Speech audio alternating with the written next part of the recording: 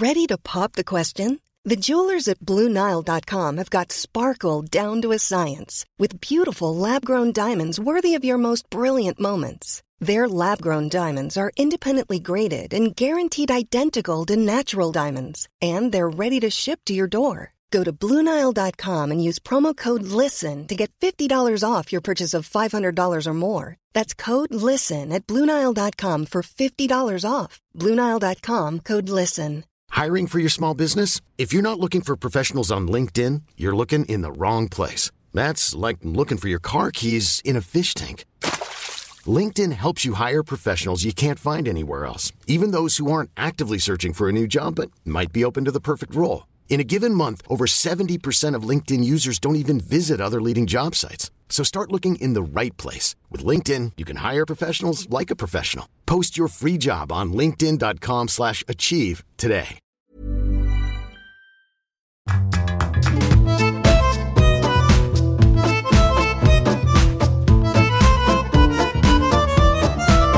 Hello, welcome along to this week's Writer's Routine. We're chatting to Eleanor Shearer. Her new novel is River Sing Me Home. It tells the story of a mother desperately trying to find her children. We talk about why her ancestors look over her writing, also why plotting is a very emotional thing for Eleanor, and you can hear why she likes to start at the end. What enables me to say, right, this is a novel and I can write it, is the ending. Usually the ending image, sometimes right down to the literal last line that might not change that much between how it comes into my head and what it ends up being on the page. But it's only when I've got an ending in mind that I think, and it feels really satisfying, that the idea of how this book is going to end, that's when I'll get started. And I know friends who, because they've got that ending image in mind, they'd think, oh, I'll just write it then because it's in my head and I know what it's going to be. If I did that, I don't think I would ever finish my draft. When the going gets tough and you're in that middle third and you think it's the worst thing that anyone's ever written, the only thing that keeps me going is thinking I just really need to earn emotionally that ending. I want to get to that ending. So that's why I can't write out of order. I just have to feel like I'm making my way, sometimes crawling my way towards that ending that I want to reach so much. There is more on the way, storytelling and lots more this week in a brand new Writer's Routine.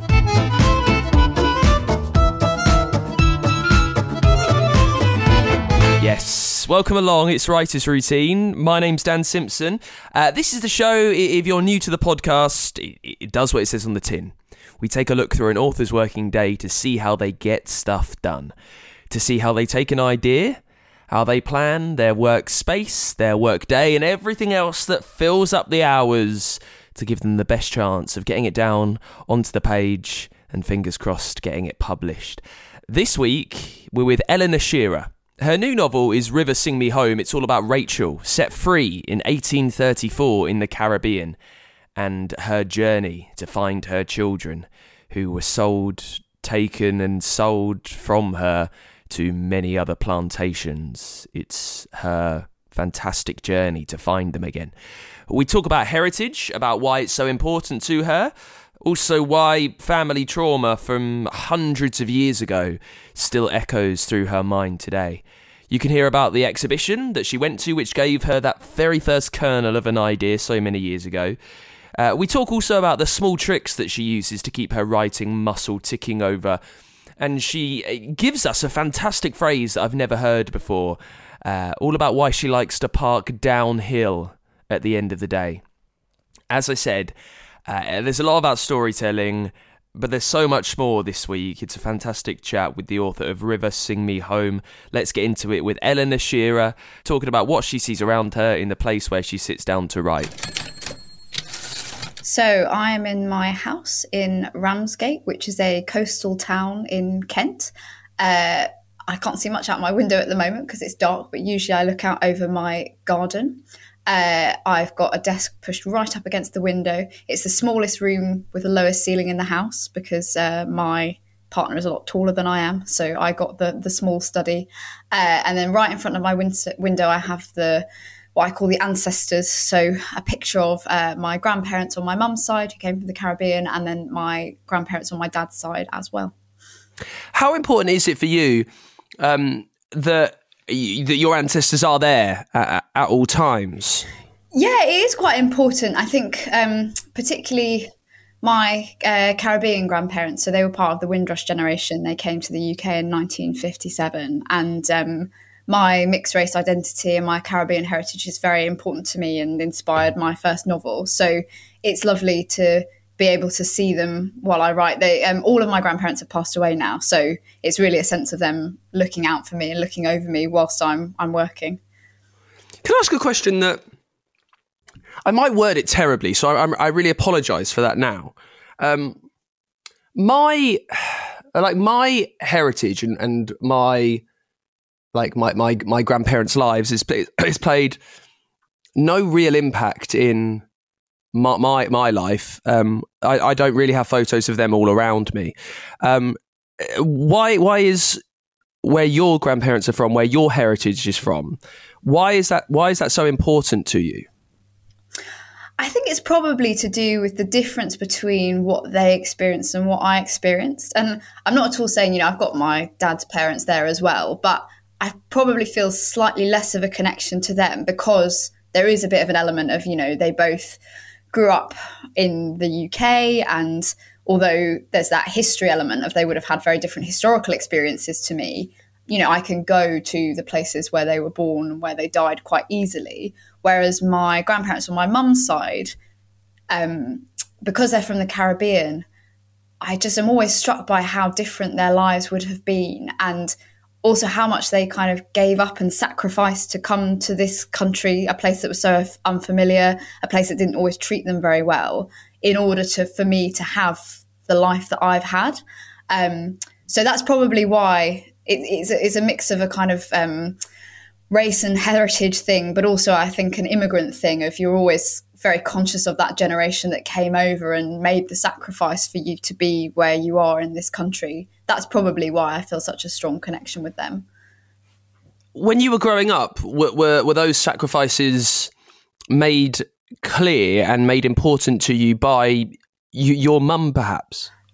Yes and no. I think that, so my grandmother passed away before I was born. My grandfather was around until I was about 16. And my mum would sometimes tell stories about what it was like for them when they first came to this country. So even when I was quite young, I knew about how they were spat at in the streets, for instance, or how difficult my grandfather found it sometimes. He was a very clever man, not necessarily that, formally educated from the Caribbean, but very, very smart and not being given the opportunities he really should have been in this country because of his race and his immigration status. So that was very much a part of my childhood. But I think the thing that didn't really strike me, even on my first trip to the Caribbean, actually, when I was about 11 and my granddad was still alive and he'd retired out there when he was in his 70s. It was only the second trip that I made when I was more of an adult, when I was in my 20s. And I remember getting off the plane and just really struck by how different the island was to everything that I knew in London. And that was when it really emotionally hit home for me what it must have felt like to be someone from an island that's got about 180,000 people total. That, the weather is always warm. My grandmother had never seen fog before she came to this country, and they came to a city of millions of people. Just how disorienting that must have felt. And also in a time when it wasn't as easy as it is now to communicate with your family back home. Yeah, I think it wasn't until I visited the Caribbean as an adult and had that sort of almost culture shock of saying, wow, this place is very unfamiliar to me actually when I visit it. How must it have felt in reverse? How must it have felt for them coming to a place that was so unfamiliar and having to make their life here and being almost completely cut off from everything they'd left behind? That was, I think, on an emotional level, beyond those stories of the racism, that was when I first realised what it really must have been like for them. And now you find yourself in Ramsgate. I really like Ramsgate. Yeah. How long have you been there? So I've been here in this house for a year now, actually. But my parents, so I grew up in East London, and then my parents moved down to Ramsgate about 10 years ago now. And so I've been coming down to visit them quite a lot. I really love the sea. I love being by the sea. And it was actually during the pandemic when I wrote my first book, in fact. So although that I'm in a different place to where I wrote the first novel, I'm in a similar. I'm in the same town because I wrote a lot of it during lockdown when I went back to live with my parents, as I think a lot of young people did, and got out of London. So there was a few months where I was going for these walks by the sea, listening to my podcast, you're one a day, getting let out of the house during COVID. And I just really appreciated the place a lot more, I think, because of those few months I spent here with my parents. So then when my partner and I were looking for somewhere to buy, we thought, why not Ramsgate and be near my family? So we're in your writing room. You've got the ancestors on the wall. Is there anything around you that's a bit more practical that for your storytelling? I'm talking Post-it notes, notes that you've made, that you've stuck, maybe a whiteboard, a pinboard, anything that draws you into what you're meant to be working on that day.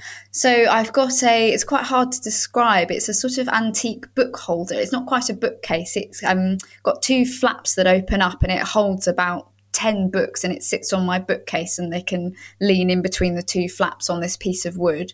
And I've got a collection of books there and a couple of notebooks that are kind of connected to what I'm working on. At the moment, my desk is pretty bare, but I am someone who loves, usually not at the idea generation stage, actually. It's more my editing brain. If I've got a manuscript that I'm editing, I am a big kind of post-it or cue card person. I like to be able to write things out, move things around. But actually, when I'm drafting, I find I don't need that much outside of just my laptop and my Word document. Well, talk to me about that Word document. We get a little bit niche on the show, quite nerdy. What font are you going for? Usually Times New Roman, double-spaced, I think size 11 or 12 or something. So quite plain, quite standard, nothing too flashy. I'm also I'm fascinated by writers that don't draft in order. It could never be me. When I start a first draft, I have to begin at the beginning and I have to write until I get to the end. And that's the only way that I can do it. So my Word document looks pretty clean as well, because it is just, I start at the beginning and I go through until I've got something approaching a first draft. I guess perhaps that could come down to how strict a plotter you are. It might be easy for someone who is thoroughly plotted everything on a spreadsheet, so they know exactly what's happening on chapter 14, so they can just crack on. Is that not something that you do? I do it to an extent. I think for me it's actually more an emotional thing. When I get an idea, what often comes to me first is the premise of it, so what you might call the hook, the one-liner. But then what comes pretty soon after that, and what enables me to say, right, this is a novel and I can write it, is the ending. Usually the ending image, sometimes right down to the literal last line that might not change that much between how it comes into my head and what it ends up being on the page. But it's only when I've got an ending in mind that I think, and it feels really satisfying, that the idea of how this book is going to end, that's when I'll get started. And I know friends who, because they've got that ending image in mind, they'd think, oh, I'll just write it then because it's in my head and I know what it's going to be. If I did that, I don't think I would ever finish my draft. When the going gets tough and you're in that middle third and you think it's the worst thing that anyone's ever written, the only thing that keeps me going is thinking I just really need to earn emotionally that ending. I want to get to that ending.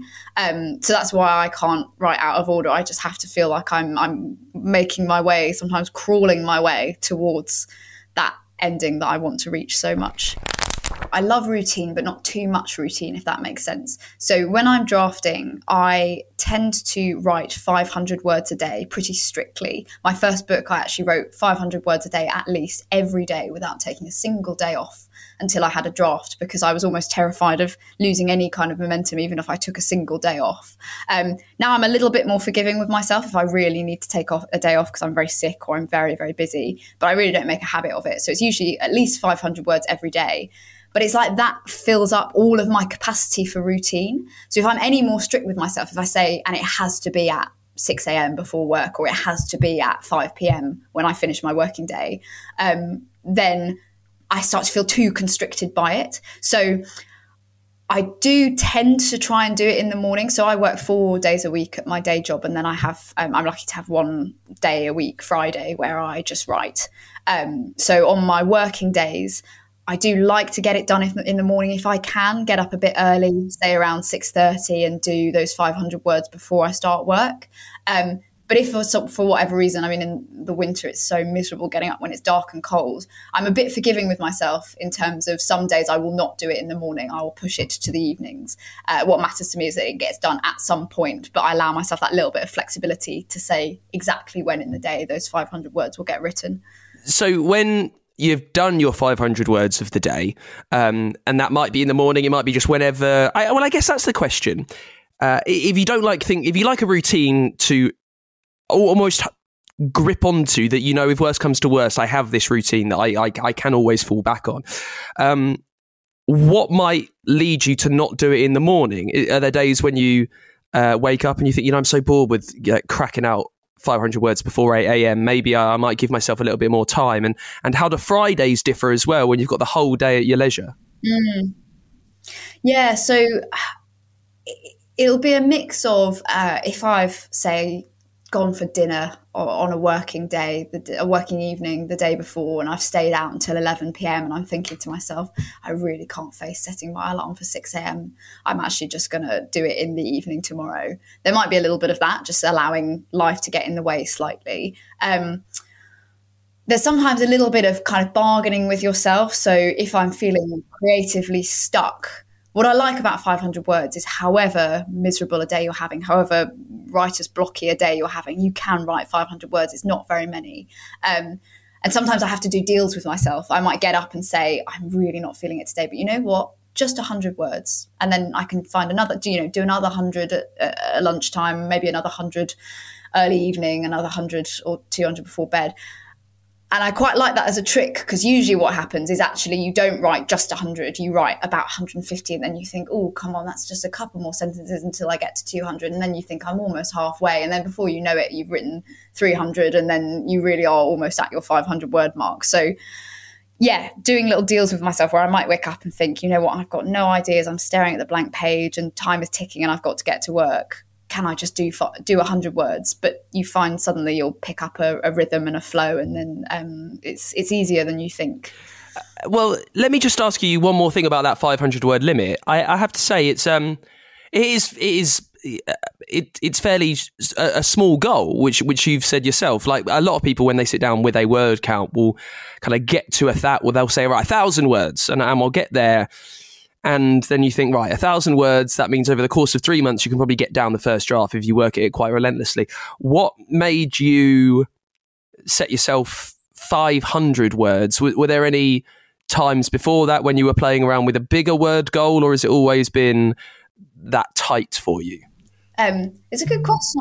I think it always was just 500 words. And I think it is because when I started out, I just wanted something that I knew I could hit and wouldn't feel like this huge burden on my day, particularly because I was starting during the pandemic when, you know, we were all under quite a lot of emotional strain. And I think I didn't want to put too much pressure on myself by saying, 1,000 words. I now do on my non-working day on Friday.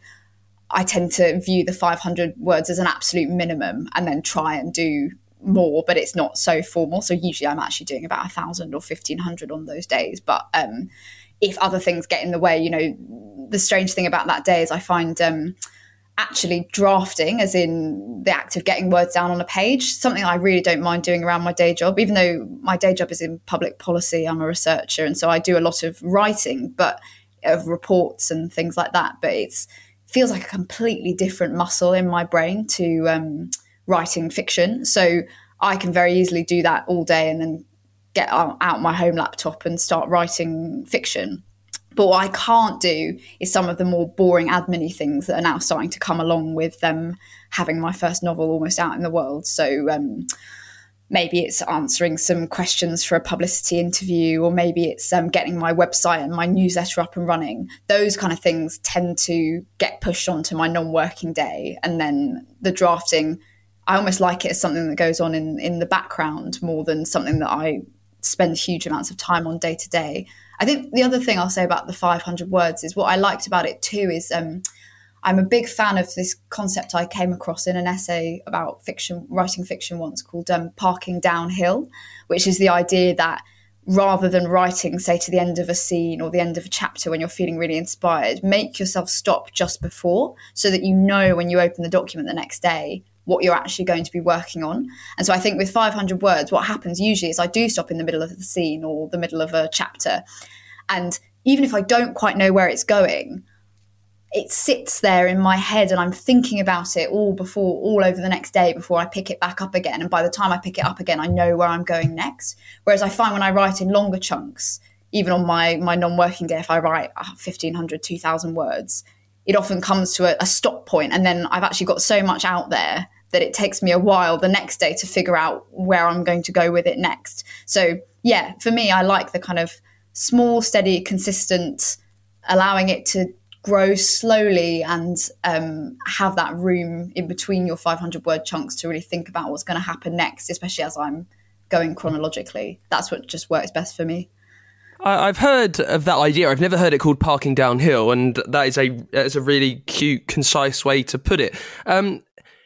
Here's a question. Because you're writing in these chunks, and it would be the same if you were doing 1,000 words, I've just never thought of the question. Do you find yourself, when you're revisiting it, that your story is flowing in almost these separate 500-word short stories that are all linked together? I mean, obviously you're parking downhill, so it's not like... So, you know, a Thursday will lead off from where Wednesday finished narratively, but can you almost feel the ebb and the flow of the story as your energy picks up and then wanes through that tight little writing session? So I think what you can feel, and it's maybe not even day to day, but more kind of week to week, because if I have a down period, it tends to be I'm really tired for a few days rather than just one. But I do think there is a rhythm to it that you notice. But what I find fascinating, I once spoke to a writer friend of mine who also writes in a word count per day. You know, I know some people that choose to do a time count rather than a word count, but she also does a word count.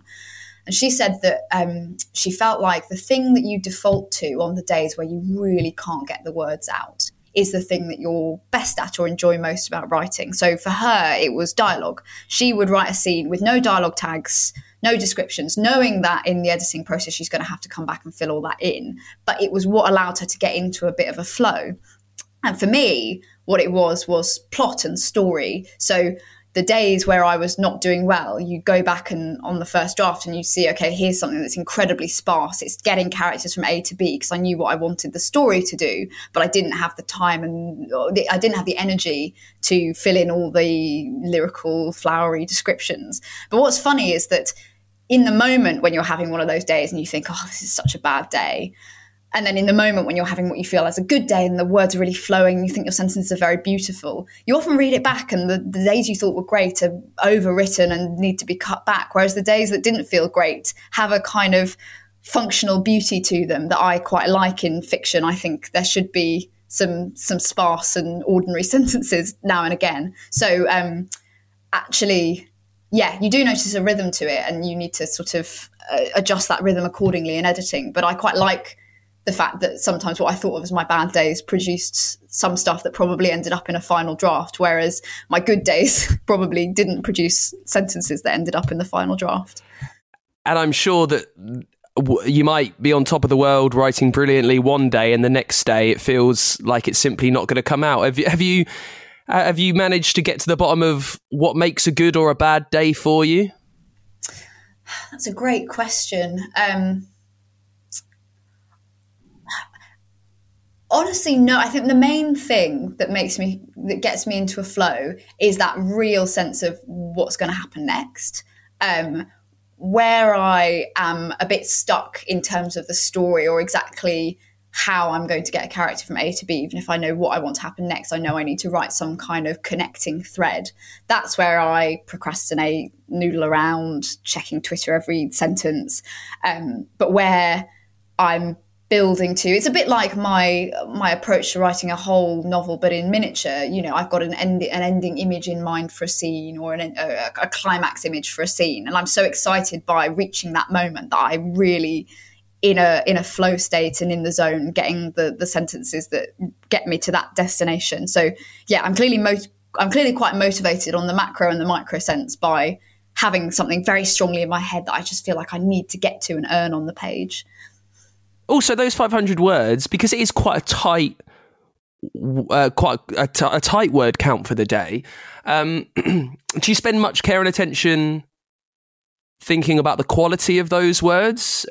Are you trying to make sure each one of those 500 is as perfect as it can be the first time round, or are you perfectly willing to just kind of get anything down and then tidy it all up?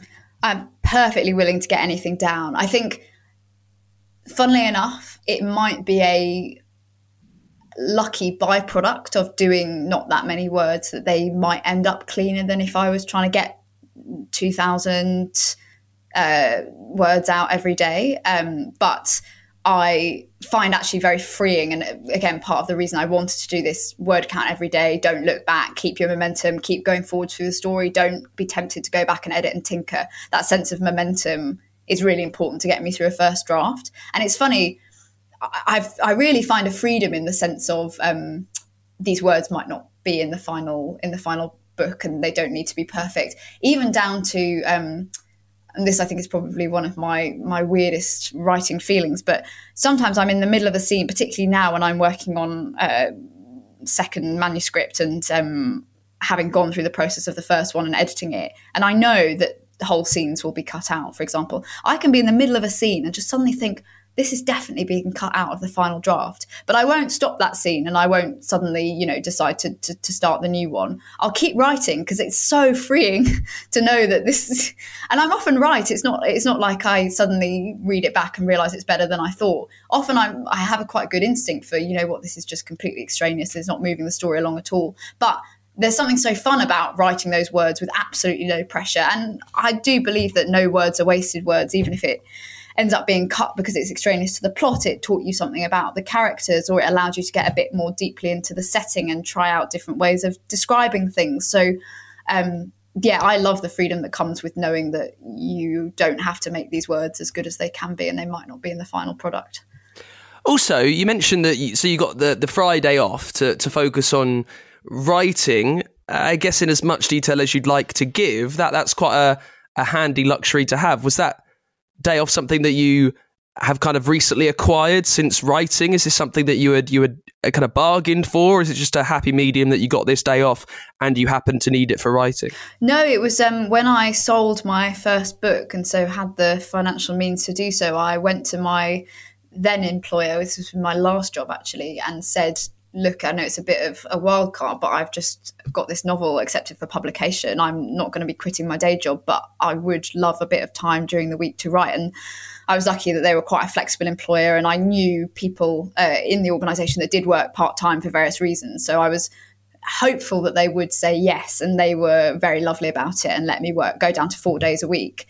And then I moved jobs a few months ago, but in the application process I applied for a full-time position, but then said at the interview stage, like, this is pretty non-negotiable for me that I need to work 4 days a week now, because it is a great setup for me. And they were again kind enough to offer the same arrangement. So it very much, I took the time out of my working week for the writing. I'm just lucky to work in a field where it's got that flexibility to sort of set up your working time how you want it to be set up. And on days when the words aren't coming out, what have you learned helps them for you? What greases the wheel of writer's block, or whatever it might be? It's a good question. I think I probably have some of the same answers as lots of people would about, getting away from your desk, going for a walk, doing a bit of exercise. But actually, I find it's very rare, and again, it's probably to do with having quite a tight word count. It's very rare that I'm so stuck that I really can't write 500 words. And like I say, sometimes I do these little deals with myself. So I might just mentally lower the bar and say, actually, in this session, when you're sitting at your desk right now, you only need to do 250, or you only need to do 100. And then that often is enough to get me going again and actually get me to hit the target. But yeah, I guess on a really bad day where I really do need to split it into chunks, that's probably the main thing that does help, is just doing it at different times of the day. So 100, 150 in the morning, a couple of hundred at lunchtime, and then the rest after work, so that you're not just sitting there staring at a screen and constantly flicking over to social media. You do actually just say, you know what, these words aren't coming in this session. Let's pick it up again later in the day. And that's part of why I do, when I can, like to make a start in the morning, because it's obviously a lot easier to then adapt the schedule when you've got the rest of the day. Whereas if you leave it hanging over you all day and then you're suddenly trying to do it at 8 p.m, that's when you just really need to force yourself through it, I find, and just get the words out, even if they're bad words and you know that they're going to be cut. Hey, it's Danny Pellegrino from Everything Iconic. Ready to upgrade your style game without blowing your budget? Check out Quince. They've got all the good stuff, shirts and polos, activewear, and fine leather goods, all at 50 to 80% less than other high-end brands. And the best part? They're all about safe, ethical, and responsible manufacturing. Get that luxury vibe without the luxury price tag. Hit up quince.com/upgrade for free shipping and 365-day returns on your next order. That's quince.com/upgrade. Millions of people have lost weight with personalized plans from Noom. Like Evan, who can't stand salads and still lost 50 pounds. Salads generally for most people are the easy button, right? For me, that wasn't an option. I never really was a salad guy. That's just not who I am. But Noom worked for me.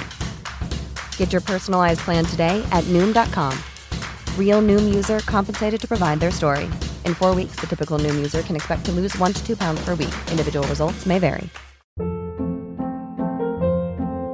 Hold up. What was that? Boring. No flavor. That was as bad as those leftovers you ate all week. Keke Palmer here. And it's time to say hello to something fresh and guilt-free. Hello Fresh. Jazz up dinner with pecan-crusted chicken or garlic butter shrimp scampi. Now that's music to my mouth. Hello Fresh. Let's get this dinner party started. Discover all the delicious possibilities at HelloFresh.com.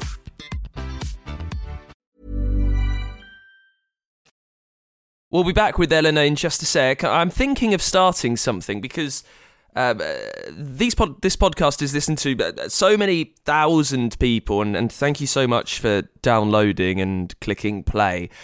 I think it might be useful to harvest some of that book knowledge just so we can pass it all over the world, really. So it's not so much a book club because it won't be as organised as that. I just want to see what you think, really. We're, 3 weeks into 2023 now. What book have you started the year with? What have you started reading? Maybe something classic, maybe old school that you've just got round to finally finishing. Maybe it was a Christmas book, something like that you absolutely tore through in a couple of days. I'd love to know one book in the first few weeks of January that you would recommend above all others. I would love to read it myself, and I know that so many other people out there would like to take your advice and would like to read it as well. I think it's a brilliant way to get out of our comfort zones. I know that you might be listening, you might be a huge fan of crime or more fantasy fiction, more romantic fiction, thrillers, horror, uplit, whatever's going on, whatever your bag is. I think this would be a really great opportunity to widen our own, to take your advice, to take the books that you have read this year, and just to help us read something new. So what is the one book that you have read so far this year that you would like to pass on, that you would like to recommend? I'd love to hear what it is, and then in the next few weeks I can do that for you. I can pass that on. So do me a favour, it won't take 2 seconds, just let me know what the best book you've read so far in 2023 has been. The easiest way to do that is by using the contact form at writersroutine.com, or just fire off a quick email to me, writersroutine@gmail.com, writersroutine@gmail.com, and I'd love to hear from you. Talking about writing communities and passing things on, we've got a fantastic community going strong over on our Patreon page, patreon.com/writersroutine. It's the best way for you to support the show.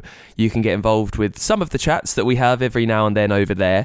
And for that, you get our unending thanks. There is merch, there is bonus content, there is even a way for your book to sponsor this show. So it's another way that you can pass your work on to other people. And it helps us carry on. It helps us keep bringing you these chats with the best authors around as often as we can.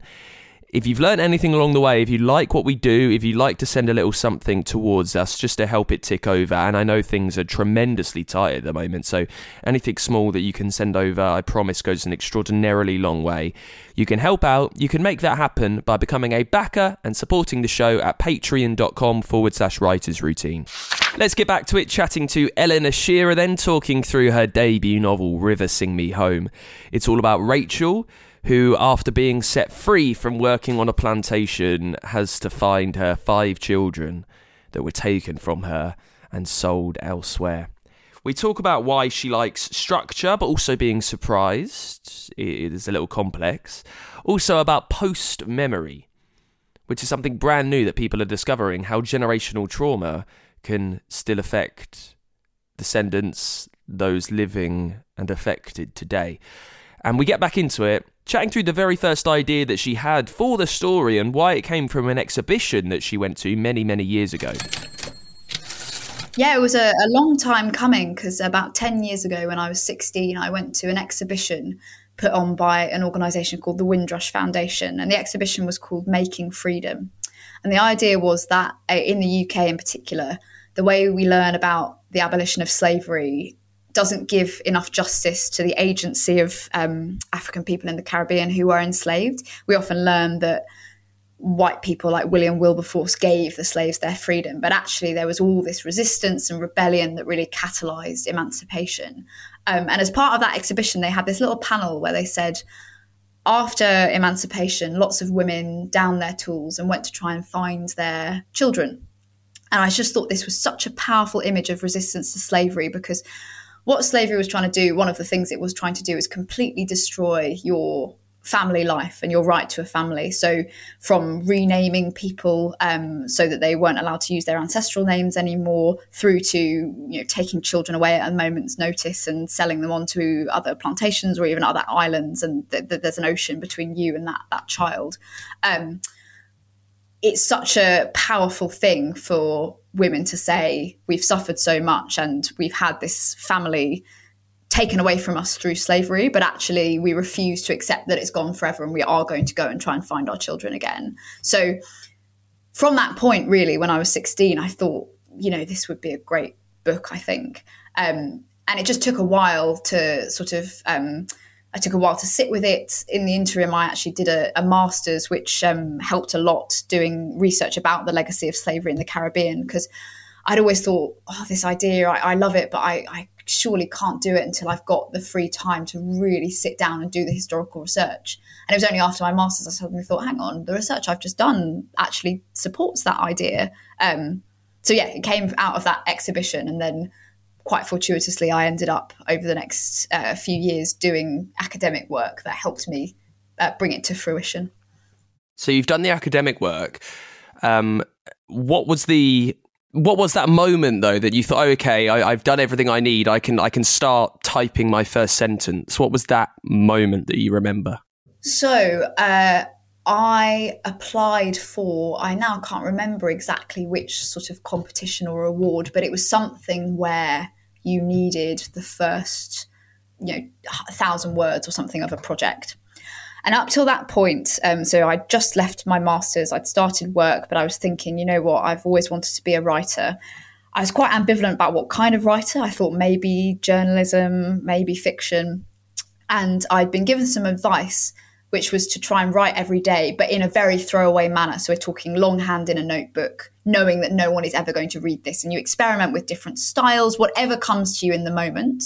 And when you go back and read it, you can then say, and I really did try everything. I've got, it's 15 minutes a day or something I was doing. And I've got, some very poor pages of a fantasy novel or some non-fiction essays or whatever it was that came to me in that moment. And actually, it was in that process of throwaway writing that I wrote what would end up being the first sentence of River Sing Me Home. I just didn't know it yet, because quite a few of the things that came to me were about the Caribbean or writing about the Caribbean. And I wrote what is the first line of the novel, which is, the soil on the island was fertile, but everything laid down shallow roots. And I wasn't thinking about necessarily that exact slavery novel. I was actually thinking about possibly writing something that was more around my grandparents' time. But the thing that had really stopped me from getting started with this book was in fact that I have a huge amount of respect for art that engages full on with the brutality of slavery, but I find it very difficult to consume. I think sometimes it's not for me or for people like me, because we know that people were brutally beaten. We know that they were raped. And I couldn't think of a way into this story about slavery because I was so worried about, also it was too painful to do the kind of someone being beaten on a plantation kind of a beginning. So it was only when I had that first sentence that it ended up spinning into a more kind of subtle or just a different way into the story that I suddenly began to piece it all together and thought, actually, this could be the start of that idea that I've had for ages and ages. And then, as I say, I was applying for this award, and that's what got me to kind of transfer the words from that little notebook that I thought no one would read onto my laptop, turn it into the beginning of a story. And I didn't get the award, but I did get the beginnings of my novel, and then started doing my 500 words a day. And that's what got me to the end of it. And you said earlier that you like to have the kind of the figment, the closing image in your story. Before you sat down to write, how much did you know about everything that would fill the first line that you've got, because you've already written that, and the very last image that is kind of floating around your brain? How much do you like to know, or did you know before you started writing? Yeah, I think I sit somewhere in the middle of needing to have some structure, but also allowing myself some room to be surprised or kind of fill in the gaps. So I think when I started, what I knew is Rachel, my protagonist, is looking for her lost children. There are 5 that were survived childhood and sold away. So I knew I knew the names of her 5 children. I knew what had happened to each of them and in what order she was going to find that out, and where they were in the Caribbean. So I guess I had this kind of 3-part and then 5-part structure. So I knew it was going to take place across these 3 locations in the Caribbean. I knew it was going to hinge around the fates of these 5 children. But then beyond that, I didn't know a huge amount. And one of the things I wanted to do in the novel, or ended up doing in the novel, is giving it a bit of an oral history feel, in terms of there are quite a lot of these side characters that come in sometimes only for a chapter or a few chapters and then go away again. And that I hope gives a bit more texture to the novel. And a lot of those were surprises, in the sense of, I think to myself, okay, I need something for her to be doing in this location, someone she's working for, someone she meets. And then around that, I could build a new character and a new sort of side to the story. But that central thrust of, these are the children, this is what's happened to them, and these are the locations that she'll travel through, that was there right from the beginning. You're talking about Rachel there. This is a character that's living almost 200 years ago from where we are now. And she's on this search to find her 5 children. How did you get to know her, a woman that lives half the world away 2 centuries before? Yes, it was a challenge, actually. And I think in successive drafts, drawing her out was one of my biggest editing challenges. Rachel has always been very deeply inspired by the Black women in my own life. That was the primary resource for me. So my mother, my aunt, my step-grandmother, who my grandfather married after my grandmother passed away. And I never met my grandmother, but I had stories of her growing up. And the primary thing that I wanted to explore with Rachel, or the way that I always knew that she would be, is all these women in my own life. They've suffered in various ways so much, and they've experienced a huge amount of racism, but they still have so much capacity for love and for kindness, and they're kind of strong but soft. You know, I was very cognizant of the strong Black female archetype, and I didn't want to be playing into that directly. But it's funny, the contrast I feel with someone like my mum, who round our kitchen table, when it's just our family, is so outgoing, so funny, like dominates our family conversations. But in public, she's very quiet, she's very watchful, she's very reserved, because that's the way she's had to adapt to survive.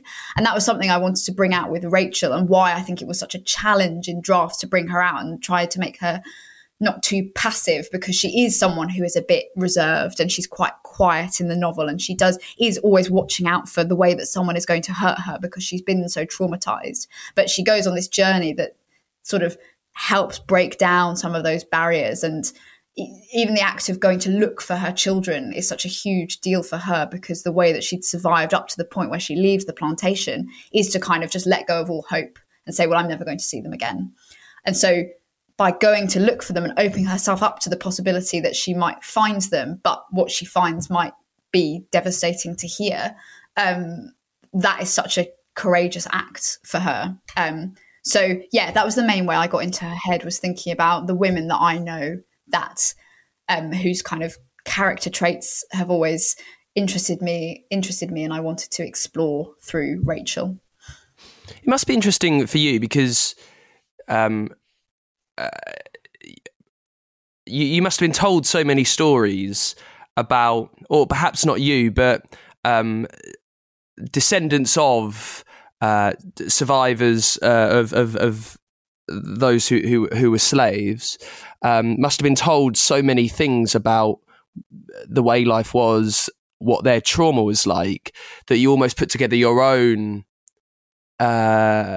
reality of how they were living, which might be quite different, but might be as vivid as if the kind of you or someone were really there. Have you found that? Absolutely. That's exactly what my master's research was on, actually. So I was doing it in politics, and I was looking at the legacy of slavery in the Caribbean and the case for reparations. And one of the things I was interested in is a lot of writing about reparations focuses on kind of economic effects of colonialism or slavery. And I wanted to think about the non-material harm, so the psychic damage that was done. And a big part of that is what is called by some theorists, post-memory. So it was an idea, it's a term coined by a Jewish American woman who describes going with her parents who fled what is now Ukraine in the Second World War, and walking around their former town and feeling like she had been there, even though she never had. And so exactly as you describe, there are elements of that in the Caribbean with people today. There are elements of that within my family. But what is crucial about post-memory is the mix of story and silence. So some things, and this is a big theme in the novel as well, some things are too painful to relay. So when you're hearing those stories, you know things are being left out. You can kind of feel where the gaps are. So it's a strange mix of memory, but also your own imagination, because you're having to fill in the gaps and the things left unsaid. And it does create this very vivid, very emotional sense within yourself of what might have happened to people. So yeah, huge part of what I was working on in my master's, what I wanted to explore in the book, this idea of stories and kind of trauma being passed down through the generations. And you mentioned earlier, thinking about how floral the writing might need to be, because of, I guess, of the genre that you're writing in, and then when you read the first sentence of the novel, you do feel that straight away. How much were you thinking about the genre that you were writing? I mean, some people call it fancy fiction, but I mean, there's many more words that are more that fit it a lot better.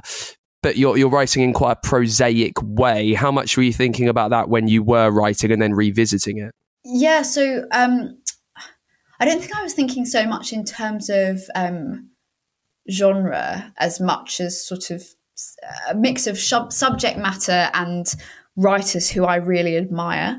So subject matter wise, as I say, I knew right from the start that I didn't want to vividly describe some of the worst horrors of slavery, or if I did, I wanted to do it very sparingly. So that then led to particular stylistic choices, and not, where there is violence in the novel, I didn't want it to be, and I enjoy these novels myself, you can get some really kind of harrowingly beautiful extended writings about violence, but when it appears in my novel, it tends to be quite short and sparse.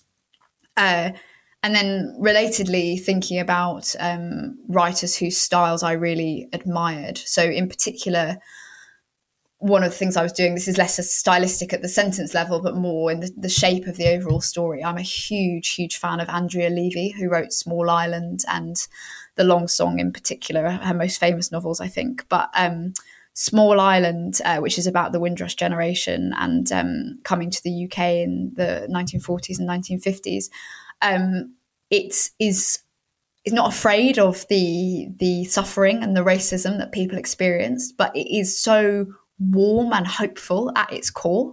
And that was something I knew I wanted to do with my novel as well. I wanted it to be unflinching in the way that it talked about slavery and not hiding from how traumatic it was, but I wanted to tell a story that was hopeful and was redemptive as well.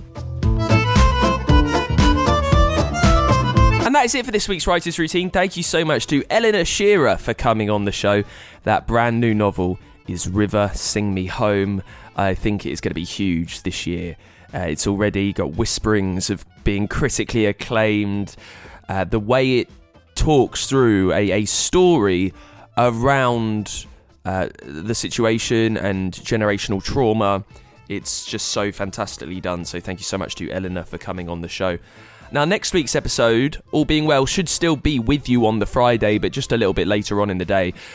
So bear that in mind. We're chatting to Sally Page, all about her huge success, The Keeper of Stories. That'll be here next week on the show. In the meantime, as I say, I'd love to hear the book that you have read so far this year that has just made you sit back and you need to tell other people. I would love to hear it, and I'd love to tell people for you. Let me know that one book. writersroutine.gmail.com or use the contact page at writersroutine.com. And you could always support us at patreon.com, a lot of addresses, patreon.com/writersroutine. It's a really good way to support the show. Anything that you can give goes a very long way. I really do appreciate whatever you can sling to us. And I will see you next week with Sally Page on the show. Till then, I can't wait to hear for you. Thank you and bye.